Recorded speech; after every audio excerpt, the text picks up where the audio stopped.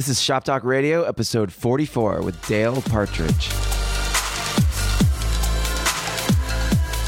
Welcome to Shop Talk Radio. I'm your host, Nick Onken, and on this show, we're bringing you inspiring guests to dive underneath the hood of the creative entrepreneurial lifestyle to bridge the gap between art, commerce, and inspiration.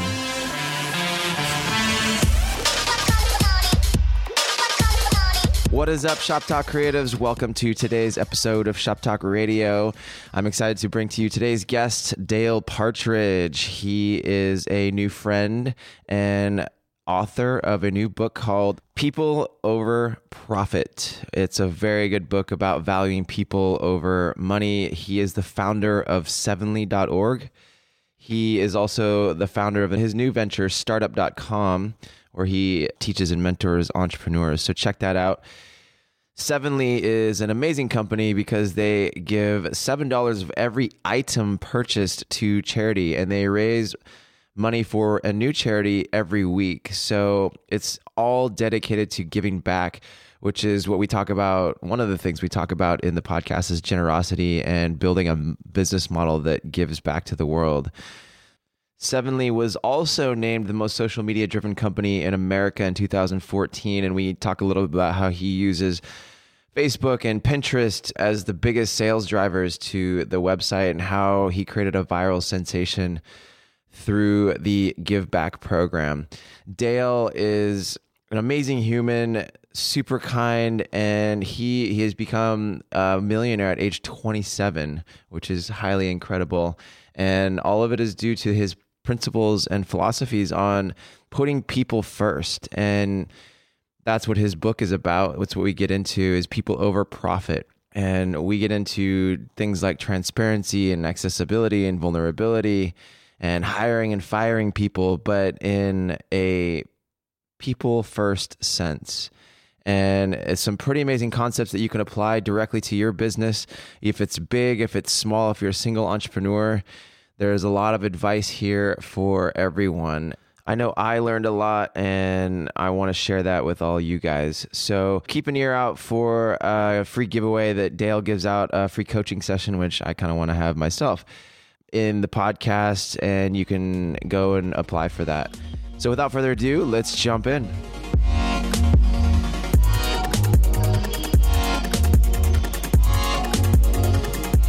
What's up, guys? Today we have Dale Partridge on the show. Welcome to the show, Dale. Dude, super excited to be here, my friend. I'm super excited to have you. Dale just launched his new book called People Over Profit, which I'm super excited to get in touch and dive into deeper. And I want to hear more of your story here in just a second. But Dale started many companies, and we'll get more into that. But Sevenly.com is the main one that we've talked about. So, but just to get into, I want to kind of hear from you. Actually, I'd rather have you tell your story and kind of give us the overview journey of where you're from, you know, the 7 different companies that you started, and then kind of get into Sevenly, and then we'll jump into the book. Yeah, so I'll be quick because it seems like a long story. I never thought I was going to be an entrepreneur. I thought for sure I was going to be a professional baseball player, and this was something that, you know, I grew up as a pitcher. I was a left-handed pitcher, and I actually threw very fast for my height. I was only 5'9", and I was throwing like 87 miles an hour in high school, and I had, you know, great opportunities for advancement in college, and then boom, my arm broke while I was pitching in a game, and that changed my entire trajectory. And I remember being unemployable. Like, I remember trying to get jobs, and I would always like get fired, and I remember thinking, like, I either really suck as an employee or I'm an entrepreneur. And I started my first company thinking, well, maybe I want to try to figure out why I broke. Like, why'd my arm break? And so I wanted to figure out how I could fix myself in a way. And I started a fitness company. It was an in-home personal training company, and I loved it. I was already fit because I played sports, and I found myself growing the company quick. You know, had maybe about 5 employees, almost $500,000 in revenue. It was doing really well. And then I found myself, you know, I was a trainer to overweight wealthy women, which was like the worst thing ever for me. I became a therapist, and I didn't even know it, right? So I sold that company and got out of that, and took the money and said, hey, I I was like, man, I have money and I don't know what to do with it. And I started, I ate at Chipotle, like way more than people should eat at Chipotle.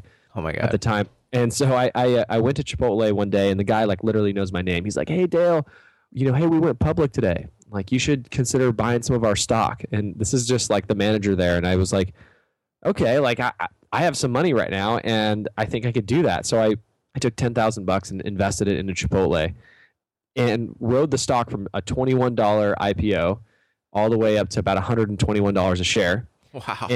And I was super stoked. I was like, this can't get any better. And so I sold my stock. And then if you look at it today, it's like $600 and something a share. But so I totally had no idea what I was doing. And then I lost a bunch of money in solar stocks and found out that playing the stock market's kind of like just educated gambling, and said this isn't for me, and found myself, I was a rock climber also at the time, so I loved rock climbing. I hadn't been rock climbing outside as much, but I'd been climbing at a gym locally, and I said, this is great. I want to start a rock climbing gym. So I started. I raised $500,000, and we built an 8,000 square foot 2-story rock climbing gym in Southern California. Wow! And I was the CEO of this at like 22 years old. Oh my God. And we had like 20 employees, counting like yoga instructors and different stuff that we had. Trainers and setters and people behind the desk and all the different stuff that we had there. And I ran that company. I thought, this is it. Like, I figured out life. Like, I'm going to build rock climbing gyms for my whole life. I still have a heart for climbing, but I walked in one day and I got pulled into the yoga room by my other older partners, and they fired me. Wow. And they said, Dale, you're a horrible leader, and you're ruining the culture of the company. And I at the time I'm pissed. I have no idea what they're talking about, right? But as I grow older, and get past this event, I realized that I was just a horrible leader. I was so bad as a CEO, and I was such a bad manager, and I was cocky and egotistical and selfish. And I look back and I had like a wake of destruction through my life there, my time there. And so it was a cool experience and a crappy experience, because I found I had no money, and I wasn't, I owned less than 50%, so I couldn't really do anything.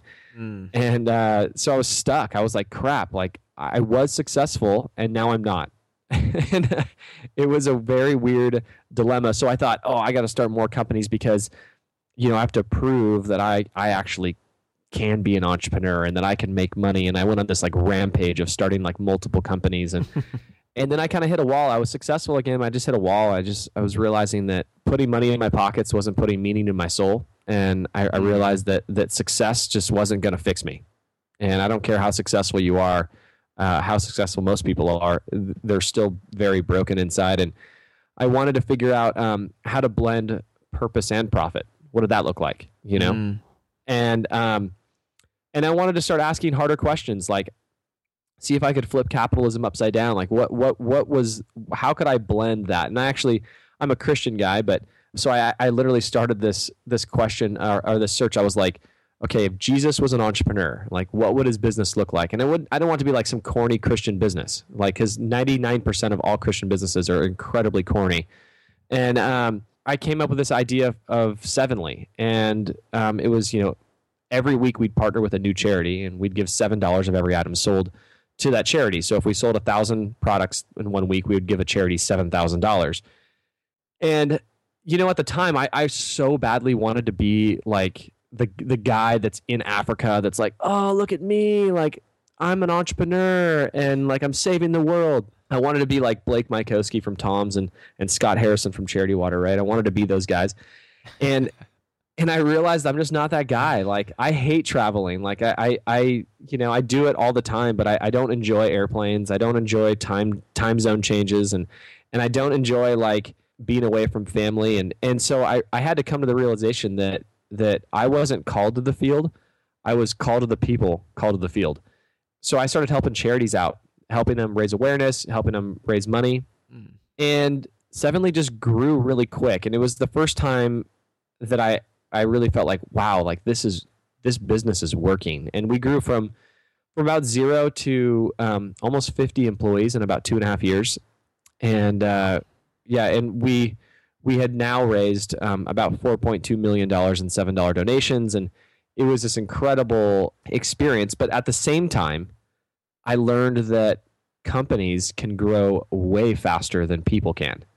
Hmm. And that was a scary thing for a creative entrepreneur like me. I thought, okay, I can't read enough books. I can't get enough mentor sessions. I can't like have enough therapy to lead this stress, right? And I started having anxiety attacks and panic and insomnia and stress beyond stress. And our payroll was in like the hundreds of thousands every 2 weeks. So like, wow. It was for a 27-year-old at the time, mm-hmm. I'm like, this is a lot of stress. When you walk in, there's certain days I would start walking in and there's people that were working there that I've never met. And I was like, that was like a weird thing. And I had a lot of struggles through that time at Sevenly, like learning who I was, learning how to be a leader and what it meant to really be an entrepreneur and how to like make a team click and how to build culture and how to build a movement and how to handle all this without breaking. And I realized that executives and CEOs get paid well because their job is to bear the weight that others don't have to. And that's really all it is, because I don't do any more work than anybody else, really. I mean, we all worked hard. The thing is that I bore the weight of the emotional weight of the company and the stress of that company. And I didn't. You're not allowed to share that with anybody unless you're sharing up. Sharing with your mentor, sharing with your board, and it's a lonely space. There's that book called "It's Lonely at the Top," and it is. It's you. How many other 27-year-olds can I call up and say, "Hey, man, isn't life really hard when you got 50 employees in a multi-million-dollar company and you're stressing out because you're married and have a baby too?" Like no one. I have like 8 people on the planet that can relate with me, right? Right. And it's super lonely. And but in this process, I got a chance to learn how to build a great business, and it was built with a philosophy that's completely backwards to almost every way of doing business today. It's becoming more popular now, but 4 years ago, 2011, this philosophy of valuing people over profit just wasn't out there, and we were coming off the heels of a massive recession where we're seeing like consumers are highly skeptical, like capitalism is a dirty word. Yeah. Like all these things. So we creating this company, there's a quote that says in a time of universal deceit, truth becomes a revolutionary act. And it's the idea that if everything's dark and you're light, like you stand out like a giant bright star. And that's what like Tom's Shoes was in 2006. Like we're watching the economy just start to tank, right? And all of a sudden 2008, everything's falling apart, and then Tom's Shoes gets this like AT&T commercial that's like, we're a great company that gives shoes away, and look at us changing the world, while the rest of the world's looking at capitalism going like, oh my gosh, what a horrible thing that is. And so they were this like in a time of universal deceit, truth, becomes a revolutionary act. And I built kind of this whole philosophy around the idea of valuing people over profit, not people instead of profit. I'm not a communist, right? And like it's valuing people over profit.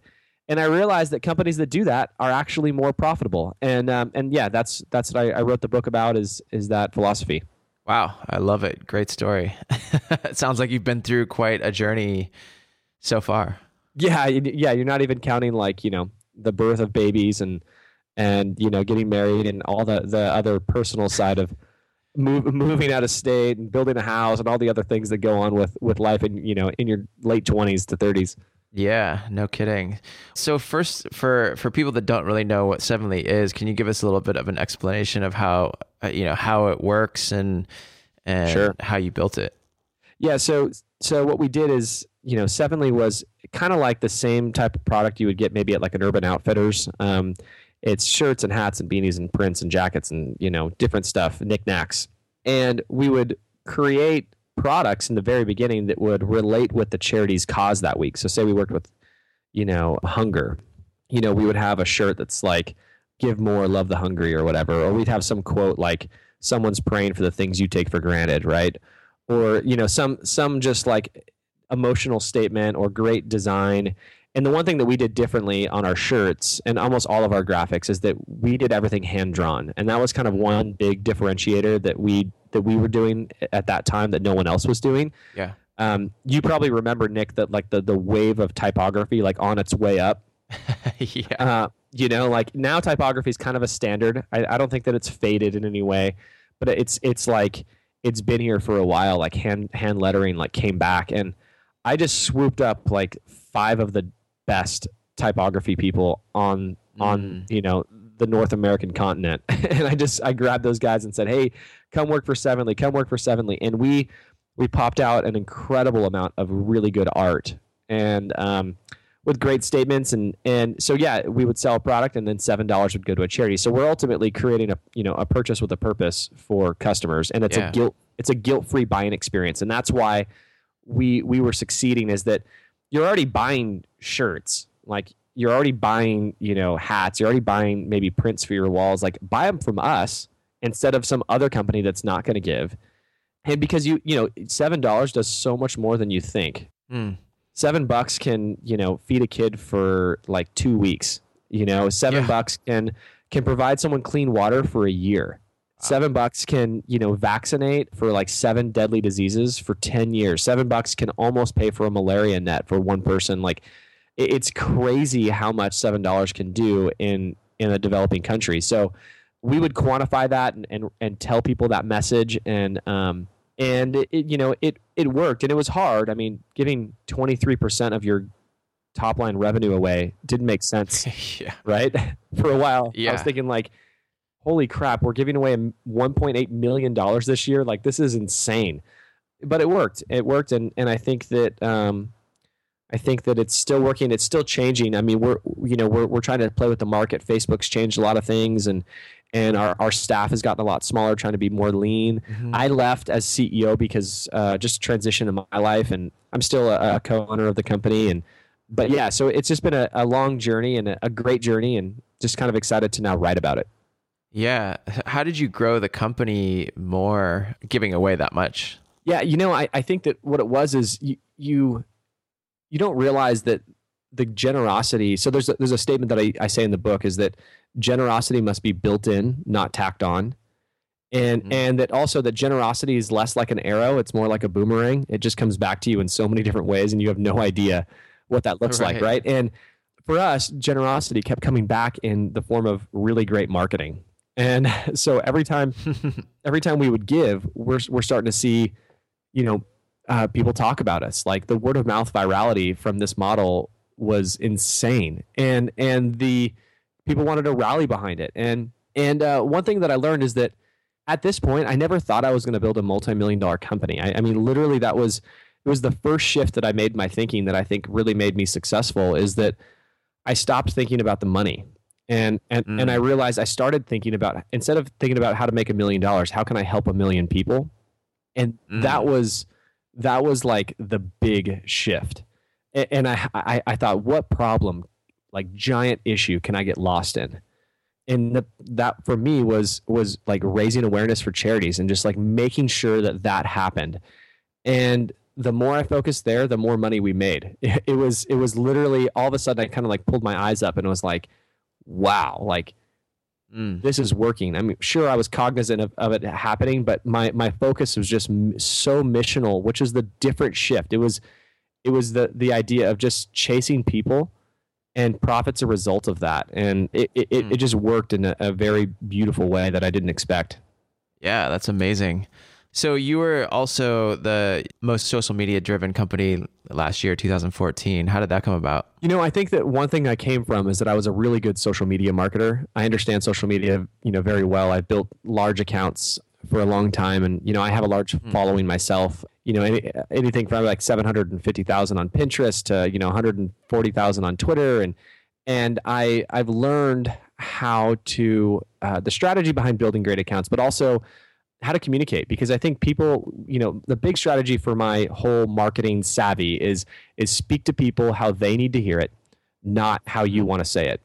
And I use that philosophy all the time. And another quote that I really drive with my marketing is if they knew what you knew, they would do as you do. And so it's all about translating information to people correctly and getting them to, persuade them or provide them the information they need to buy. And maybe it's not to buy, it's to like, to follow, to be influenced by, to give them your email, to tell someone about it, to share. And so, I took this philosophy along with a few other great leaders that understood social media on my team.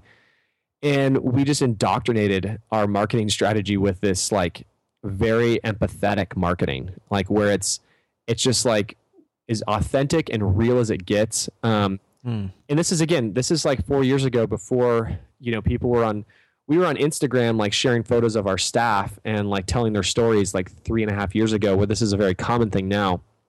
And so we were just really pushing those stories, and it was a great result. So we got in this competition with Mashable, and they said, hey, let's put together like the top, online social media brands out there.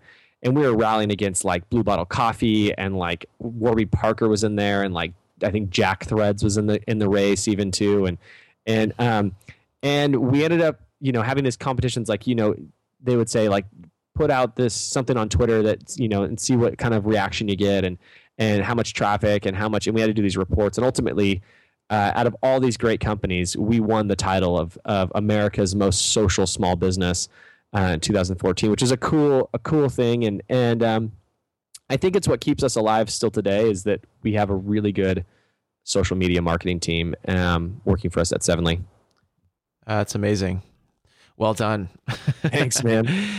And one other quick question on that is did Pinterest kind of catalyze that? Because it sounds like that was that's been a big part of your sales and growth. Yeah, Pinterest is like my secret weapon. Like I have a blog, DalePartridge.com, that does about 1 million visitors a month, and then I also have my StartupCamp.com, where I help people start their own businesses. That does about 250,000 visitors per month, and I'd say 50% of those traffic sources is from Pinterest. So lots of traffic driving from Pinterest, and I have a few accounts. It's not just my own, but I have this one, and then my wife has another account where she has about 700 and something thousand followers on it as well. And Pinterest is great because you got so much curation opportunity, but people want really good content. They're looking for great content. They're looking for great products. And there's also no limits. It's kind of like, Facebook kind of put the limiter on there so that they could become this giant multi-billion-dollar company. Twitter is very open. Instagram's still open.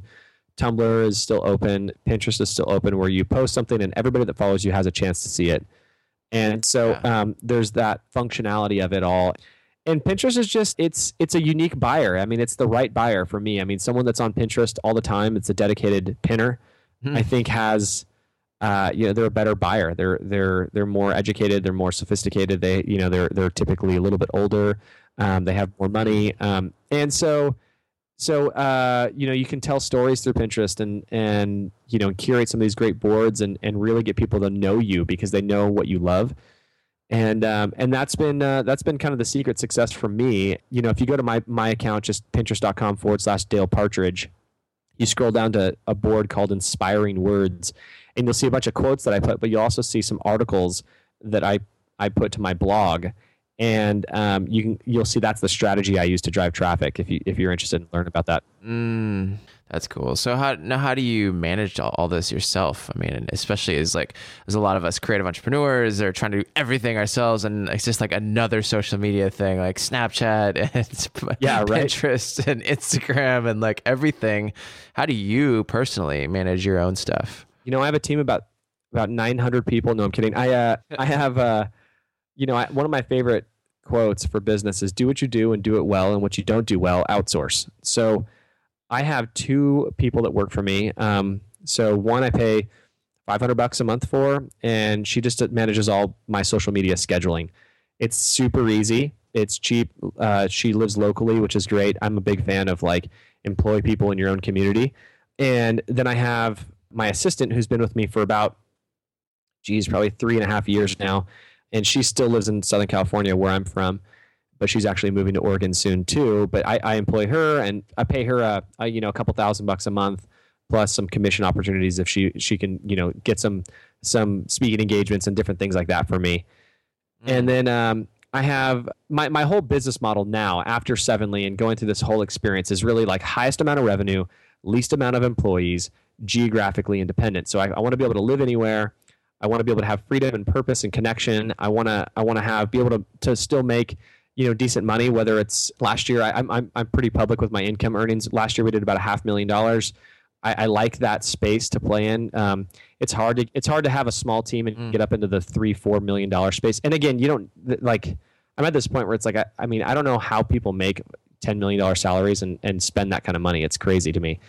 And so I also have a retainered web designer that I keep on, a small retainer every month, and a retainered video media production guy in my town again. That I just have these small retainers going on. So my monthly overhead for my staff is maybe $8,000 to $10,000 a month. But when you're making $40,000, $50,000 a month, it's not a big deal. That's what works for me. And I don't think that I couldn't imagine having any more people than I have now. Maybe I would maybe just scale some hours up for these people. And so that's been really great. That's what my team kind of looks like. It's very simple. It's different. It's not the the everybody wakes up and goes in the office and we have 50 people there every day. And that was a really good experience. Realize that it's not for me, and excited to kind of have a little bit more freedom to be a good dad and a good husband and a good friend and not to go crazy. Well, that's great. I mean, it's about life balance, right? I think that's the big thing, opportunity that we have here in the US. I lived in Paris for half a year. I think the biggest thing I took back from that is that people there are it's lazy. Like you can't get anything done because nobody does anything, but people enjoy life. People enjoy life there.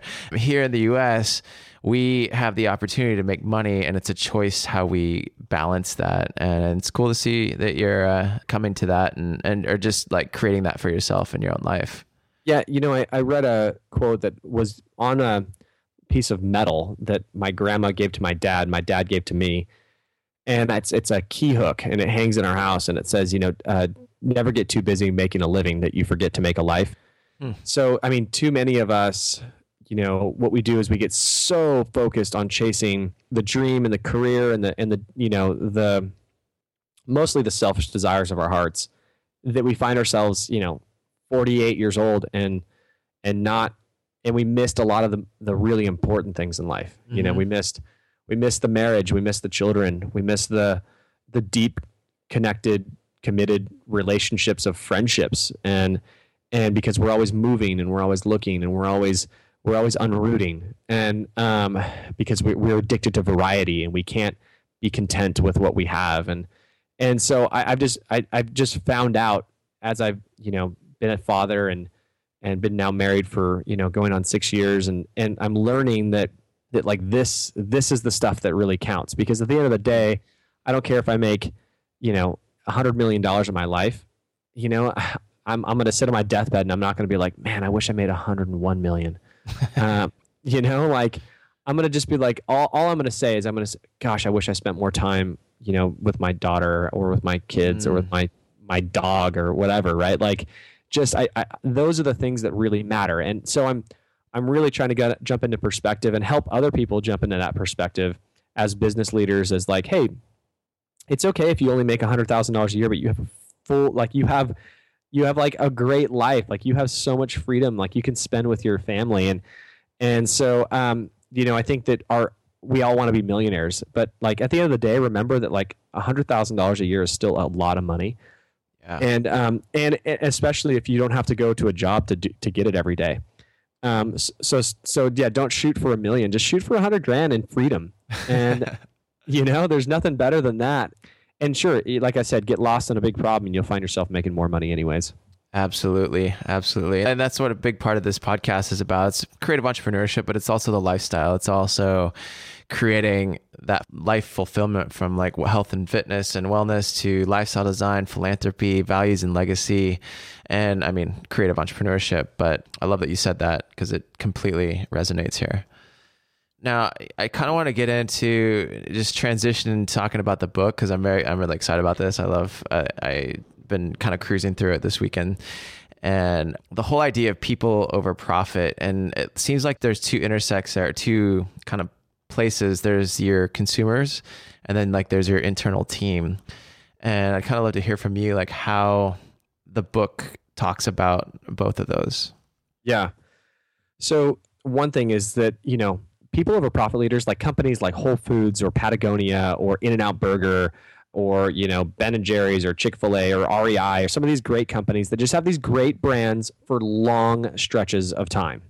I mean, brands that are just, they have a cult-like following of people that are dedicated and their employees are well taken care of. And because remember, like at the end of the day, I don't want to follow some guy because he's a millionaire. For me, that's like, cool, you're a millionaire. You can make money. Almost everybody can make money. And a lot of people can make millions of dollars.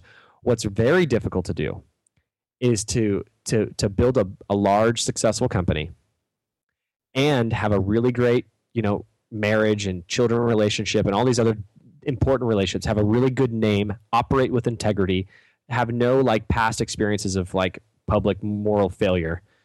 And I mean, those men and women are the people that I'm looking for. And so I looked at some of these great companies and they're great because they value people over profit. And they're not actually looking for the things like these people have no idea that they're doing this. That's the interesting thing is they don't realize that they all have this common thread through them.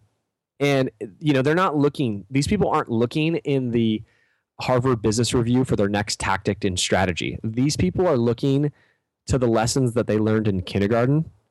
And they're leaning on these things of like, just tell the truth and be kind and share and love one another and these basic principles. And it sounds so stupid simple, but at the end of the day, being kind and loving people and not lying are some of the things that these are things that people struggle with forever, right? Yeah. Like people are 48 years old and they're still lying. That's like almost everybody is still lying at 48 years old, right? Yeah. People still don't know how to be kind. People over profit leaders, have been able to take these tactics, these lessons, and translate those things into business and just be incredibly dedicated to these like basic principles. And that's what the whole book's about. But going back to your question, Nick, on the difference between employees and what does that look like and consumers, I'll give you a story about employees. We wanted to flip capitalism upside down. Like what have we been doing? Just because we've done something for a long time doesn't mean that it's the best way to do it, right? And I think people look at capitalism like there's one way to hire, there's one way to fire, there's one way to, pay people. Like, and I think that we're breaking that mold. And I think that this generation isn't going to let the patterns of the past dictate their future of capitalism. And I think that's what we're redefining. We're redefining and restoring capitalism because capitalism is great.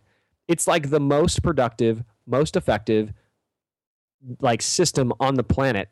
It's free enterprise. I mean, it works. Any country in the history of that we know about that is absent of capitalism is falling apart. And so like capitalism is great. The problem is that what we're seeing today, what a lot of companies are doing today isn't capitalism. It's like some dirty, nasty version of greed that's wrapped in capitalism's jacket and like claiming to be something that's not. So for us, I was sitting there one day and I go, man, so we asked people to give us 2 weeks notice before they leave the company, but we fire people on the spot. Like that's ridiculous, right? Like who made that rule? And it's like, hey, before you leave, can you let us know? 2 weeks is nice, but even if you let us a month know, that'd be great. And then, hey man, I need to talk to you today. You're fired and, get out of here and, go look for another job. And so that contrast there, I was like, this isn't right. That's a dirty version of capitalism. Let's get rid of that. And so I said, well, let's recreate the golden rule. And the golden rule is we fire people the way we would like to be fired. And I'll tell you, nobody likes to get fired. It's a crappy day for anybody, right? Yeah. it's like a crappy day. We don't have to like make it any worse. So, we changed some of the things that we did is that we would always fire people on Friday. We would always extend them and give them, a week or 2 or 3 or 4 sometimes of extended pay, depending on how long they've been with us and if they needed it. Because we got to remember, they have mortgages and wives and husbands and children and bills, and like they're people, right? Yeah. They're not parts of a machine. They're people. And we would never speak to the person. We'd only speak to the problem. I'd often write them a letter of recommendation for the things they are good at. And, you know, we would make it a very, a growth moment. And we would actually, one thing that we did that was completely unique is that we would ask them if they'd want to come back on Monday and sit in front of the entire company in the center of the room and let everybody on staff tell them one thing they love about them. Wow. And about 80% of the people did that. And they would come back and we would sit back in the room and say, you know, like, John, you are like, I wake up in the morning and I'm so excited to come hang out with you here at the office. Like, you make me laugh every day. And then someone else would be like, you always got stuff done on time and made my job so much easier, right? And so it switches the mentality once they are so affirmed and stepped into that bravery of like being affirmed and being vulnerable. They can walk out knowing that one, they have all these connections with all these people still. They're not a past employee, they're alumni. I mean, they're literally like, it changes the entire experience. And, you know, and oftentimes I remember one time we had an employee who was having a baby. So we like extended their benefits, and we would often sometimes help let people keep their computers, even though we bought them. Like, we just started thinking about like every situation is different. Every person is different, you know, and the people that are incredibly dangerous in the world are the people that say, hey man, it's not personal. It's just business. Like that guy needs to get punched because everything is personal, right? Like, what in life isn't personal? Right. And so those are dangerous people in the business world. And so my thought is like, no, you're trying to escape responsibility, my friend. You're a crappy leader is what that guy is. And so I'm all about with, you know, step into it and say, hey, it's way harder to value people over profit. Like, way harder. Yeah, no kidding. You know, and it's easy to fall back on those things of the past. Yeah, and you know, I think that if you're firing people in that sense, you know, you must have a pretty good hiring system, because if you're going to bring in good people, you know, and then culture them into the company, I'm sure you're probably not firing them out of toxicity, or maybe you are, but like, you know, like the question that arises is, well, what if this person's toxic and you let them go? Are they gonna wreak havoc everywhere, kind of thing? Yeah, well, I remember that's the wreaking havoc is just it. All it is a result of bad leadership. Mm-hmm. So like, it's just like, remember, you know, people. I remember one of my friends told me, he says, he was talking about his kids. He has some older kids and they're like 16 or 17. And he was like, people tell me all the time, like, you know, are you afraid for like that stage where your kids rebel against you and like they sneak out and they're like having sex and doing all these things. And he goes, you know what? That's common. He says, that's not normal. He says, just because it's common and it happens in a lot of other families, it doesn't happen in my family. Yeah. Because that's not normal for your kids to rebel. It's not normal for so the same thing is with your employees, is that it's not normal for an employee to wreak havoc. It's not normal to have someone destroy your internal culture. That's common because leaders are really bad at being leaders. And people are afraid to step into those hard conversations and to cry with people and employees and to be empathetic and to like be vulnerable and transparent and have those hard conversations and to care for people. So what we did is we were constantly we would never let it get there. You know, sure, I'm sure it happened at least once in our company, but we would desperately try to make sure that it didn't. And it's because you're constantly having conversations with people. And if it gets toxic, even the first sign of it, there's a warning, there's a conversation. And then if it gets even more toxic, there's a second warning. And there's a third warning, and then it would be a fire. I don't think there was ever a case where we would just walk in and say, you got to get out of here.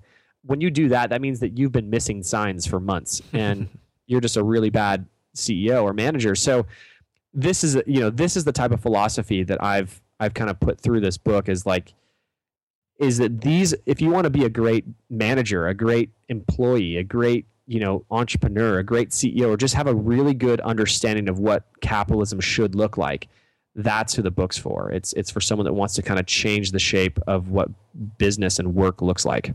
Absolutely. So how do you, when you're hiring people, what do you, with this idea, people over profit in mind, who are you hiring now? Is it a different context? Yeah, I mean, so we're setting the expectations for people. That's the thing. One of my mentors told me once, he says, Dale, the most important thing you'll ever do is manage expectations. And I sat on that for like months. I'm trying to figure out what the heck that meant. And it's true. I mean, managing the expectations for everybody is what makes a really great leader, because nobody likes surprises. So what we would do is we would follow the mantra, hire slow, fire fast, right? But we would not fire rudely, right? If we needed to make a change, we would do it. But we would never like on the dot go, oh my gosh, fast for us is about 4 weeks, not like 4 minutes, right? So, but we would hire slow, and we would take this approach of multi-interviews. So what we would do is someone at the very bottom of the organization would go, hey, I need to hire somebody. And they would go, okay, so we'd say, okay, drop a position results description, and what we call a PRD. And in that description would be their job description. It would give all the key result areas. It would ultimately give them a map on how to win. And it would have no surprises. This is exactly what the position looks like. And then it would get approved. And then we would put a pay stamp on it, like how much the position's worth, like a range. And then they would interview that person. They would, call out, try to get people to come in. We would interview those people. Then their boss would interview those people. Then those top candidates would be interviewed by our executives. And then the last interview would be with me. And I would have the last interview. I don't care if you're, the last employee on, and I couldn't hit all of them. I hit most of them, but my COO would definitely see everybody. So, but for higher up positions, mid-tier, I was pretty much seeing probably 70% of the hires that were coming through the company. And they would have a meeting with me, and I would try to get to know them and ask them questions that are way deeper than work questions. I mean, I'd ask them what their relationship with their parents is, and I'd ask them kind of the deep history of their personal lives, because I think that, again, like I said, everything's personal. Studies show that if you have a really bad relationship with your father, that you're going to be a harder employee to manage. Doesn't mean that I can't hire you, but if you have this like absent, relationship with authority, like that's a sign for me as a leader going like, okay, well, I need to take that in consideration. And how is that going to affect this relationship? Have they been able to overcome this? Are they constantly job hopping because they've been fired from every place because they can't submit to authority?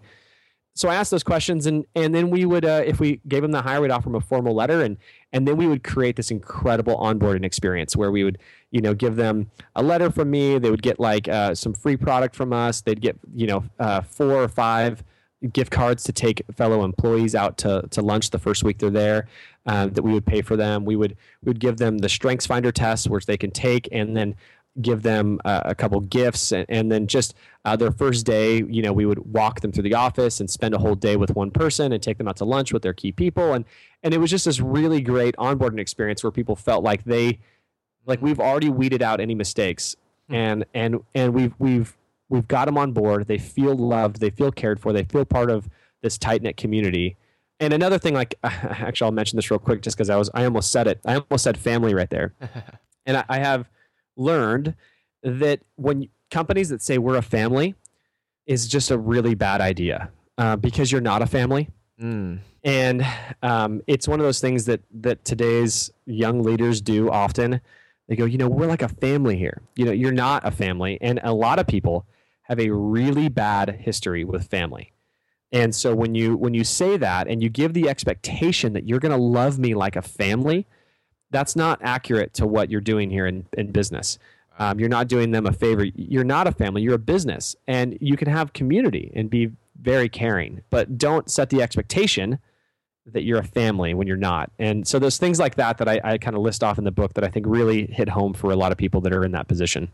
Wow, it's great. I'll have to check that chapter out.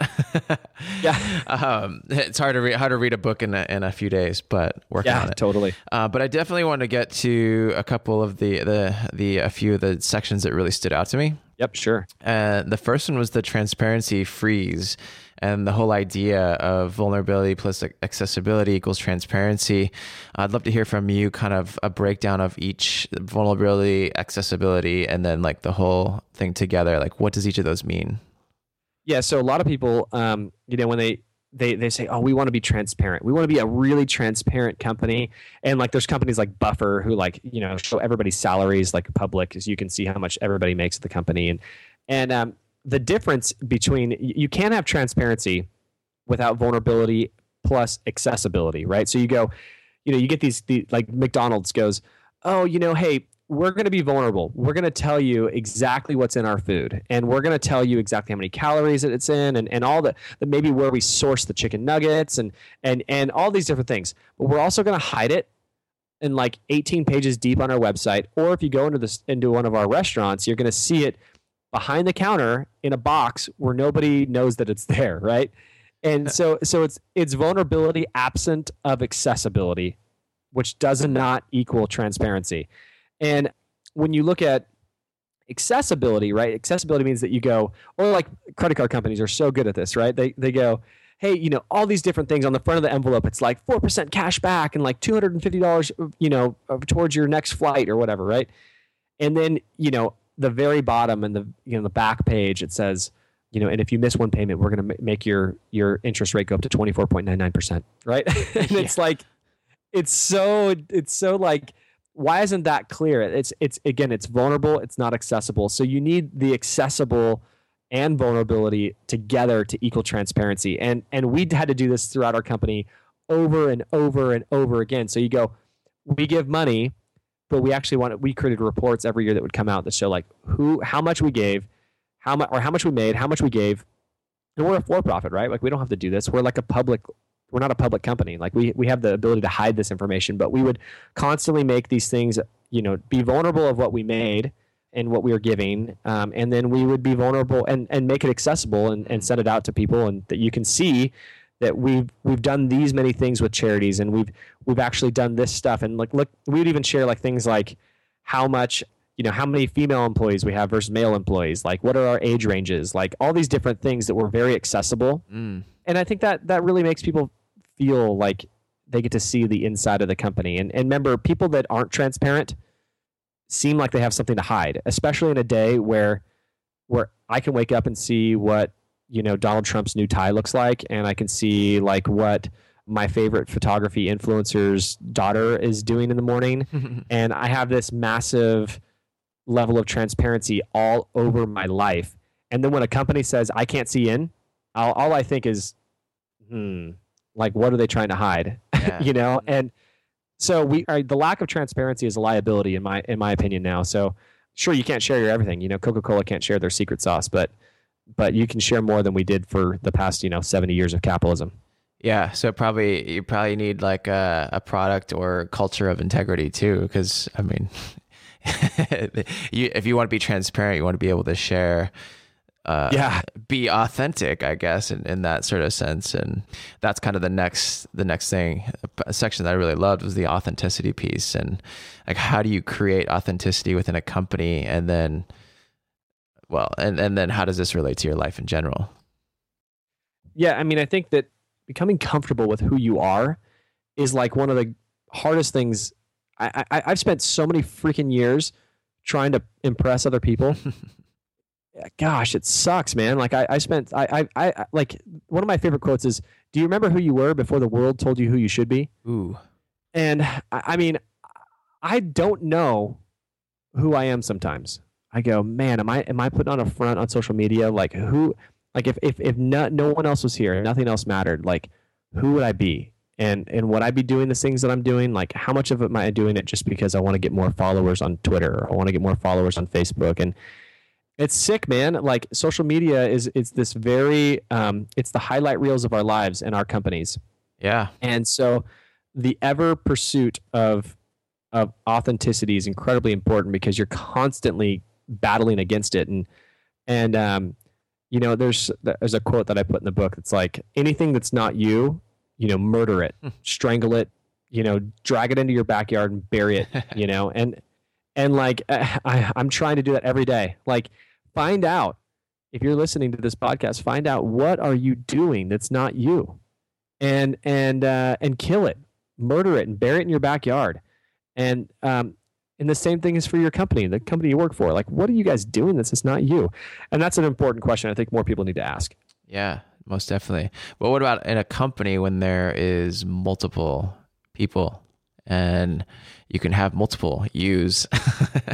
Yeah, you need the executives and the CEO, the founders, they need to get together and define who they are in the beginning and stick with it. I mean, sure, you need to be able to make change and shift with the market, but you shouldn't change who you are. It's like, remember, like a person, you can change your clothes all day long, especially as styles change from the 80s to the 90s to the 2000s to 2015 today, right? Like, you can change those things, but you don't need to change your personality. Like, just be comfortable with who you are, but identify it as a company. What's your personality and what are your clothes? Because you can change your clothes all day long, but don't change your personality, because if people don't like who you are, then, you got to ask why. Why is that? Because it's typically a healthy individual, a healthy company should be loved by anybody if it's going to be successful. Very good. Very good. So now what about you personally? How have you found your authenticity?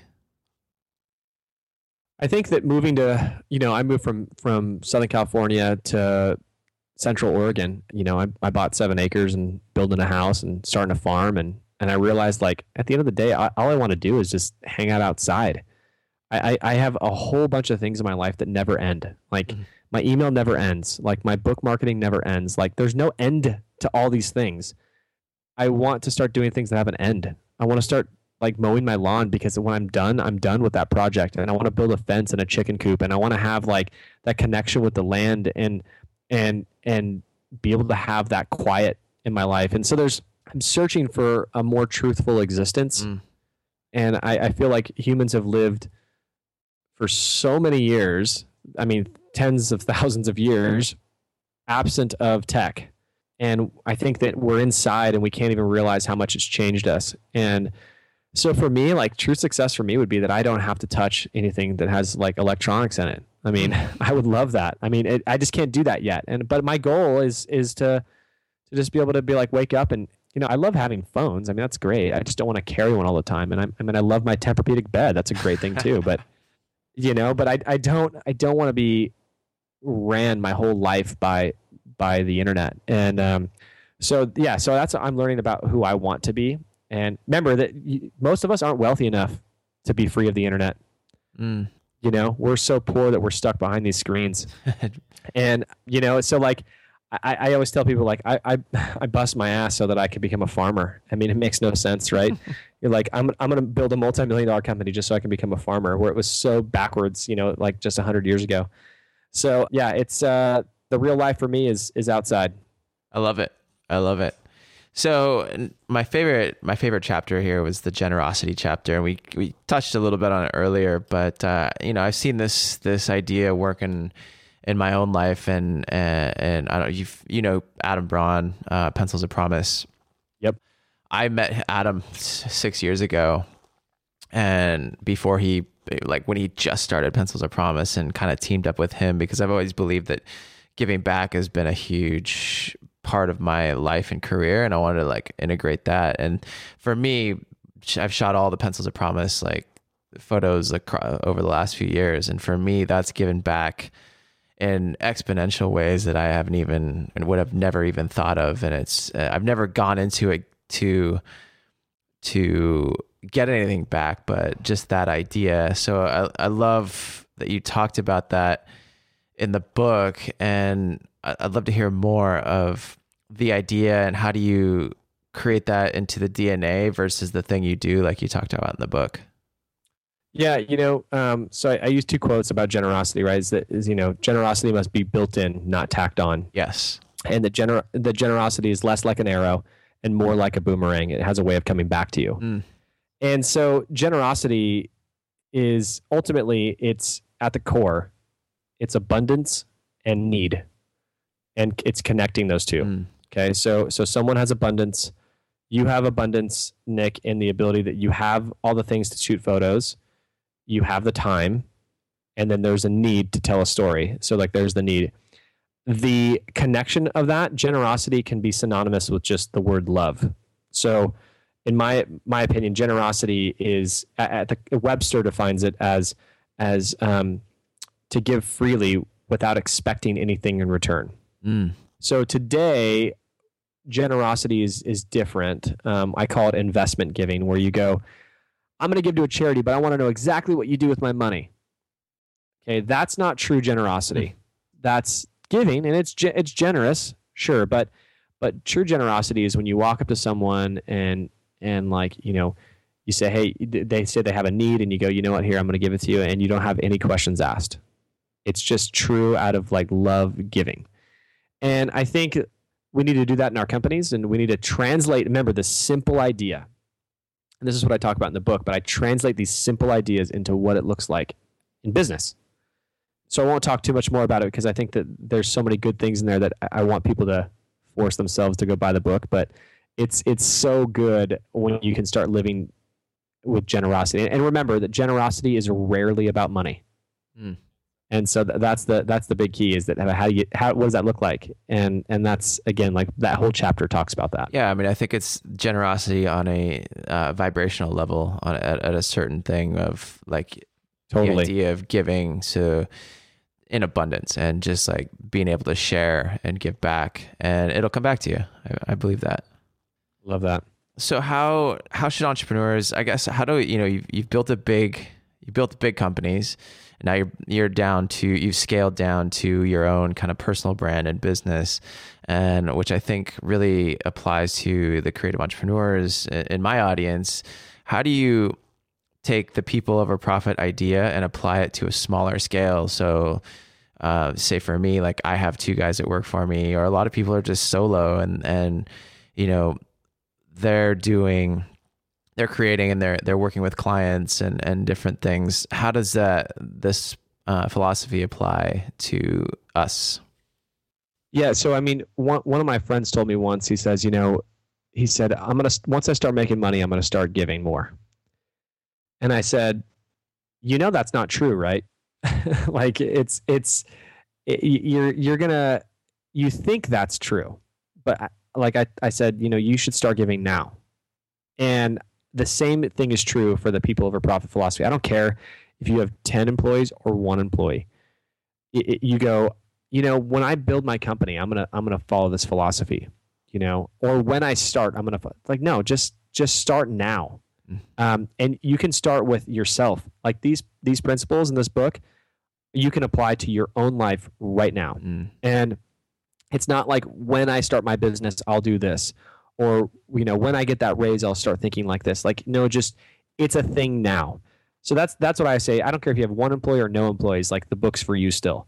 And I was very intentional about writing it that way. And it was hard to say, hey, this book's going to also apply to a CEO with 80,000 people or the guy that's starting his first business on the first day. It's a big idea book. Yeah. I mean, that's what it is. I mean, that's the philosophy. It's a big idea. It's like Malcolm Gladwell stuff, like Outliers. It just makes anybody can read it and be like, "Dang, that was good." Yeah. So that was the goal behind the book, to say. So if you're new to entrepreneurship, if you're new to management, if you're just a new employee at a company that you want to make better, like start today. Yeah, inspiration to think big and to live big. Yeah, exactly. I mean, that's the big thing, is just to not wait. This isn't rehearsal.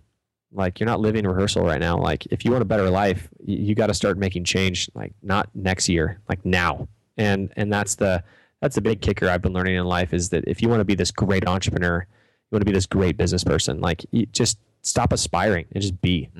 Just be. I like that. Just being is something I've been learning a lot the last couple of years, because we spend so much time in the past and the present and the future, or the past and the future, and we're not being in the present. And I think when we're working on being, that's where we're making the biggest difference. But Dale, I just want to acknowledge you for making the difference that you're making in the world. And I mean, I'm completely inspired by this book and the shift that you're creating with it, and the minds of people in business. So thank you. Yeah, thanks, man. And for your readers, I put together a little kit. So, I don't give this away for free to anybody, but It's my ebook, People Matter, which is a really great ebook, and a private podcast with me talking about the books, and 3 coaching video lessons. If you buy the book at peopleoverprofit.com/shop talk, you're going to be able to get that for free. And just, thank you if you decide to support the book. It's a bigger mission that we're in, and I just really appreciate that if you decide to make that decision. Definitely. Thank you for that as well. And one last question before we wrap up that I love to ask all my guests is, what does live inspiration mean to you? I think that we tell stories with our lives, and I think we don't realize how many people are watching, and I think that people are searching for depth, and they're searching for meaning every day.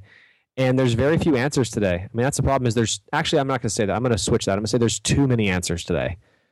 And there's too many ways to go. And I think that people need to be inspired to go back to simplicity and to go, what, the things that really make people happy, we forgot. And they're those deep relationships with people that matter in our lives. And so yeah, talk about those things. If you ever get lost, dive back into like tradition of the last 10,000 years. Like that's be the inspiration of purity, like what the purest version of humans look like. Just be that person, and get out of the complexity and go back to simplicity. Beautiful. Beautiful. Thank you. And where can we find you on the interwebs, buy your book, follow you on social media, all that good stuff? You can buy the book anywhere books are sold. Also peopleoverprofit.com if you want it from me. And you can find me at Dale Partridge anywhere on the internet. Yeah, so love to hear some feedback from you guys. Amazing. Thank you so much. Yeah, dude, it was a blast, man. Thanks for having me.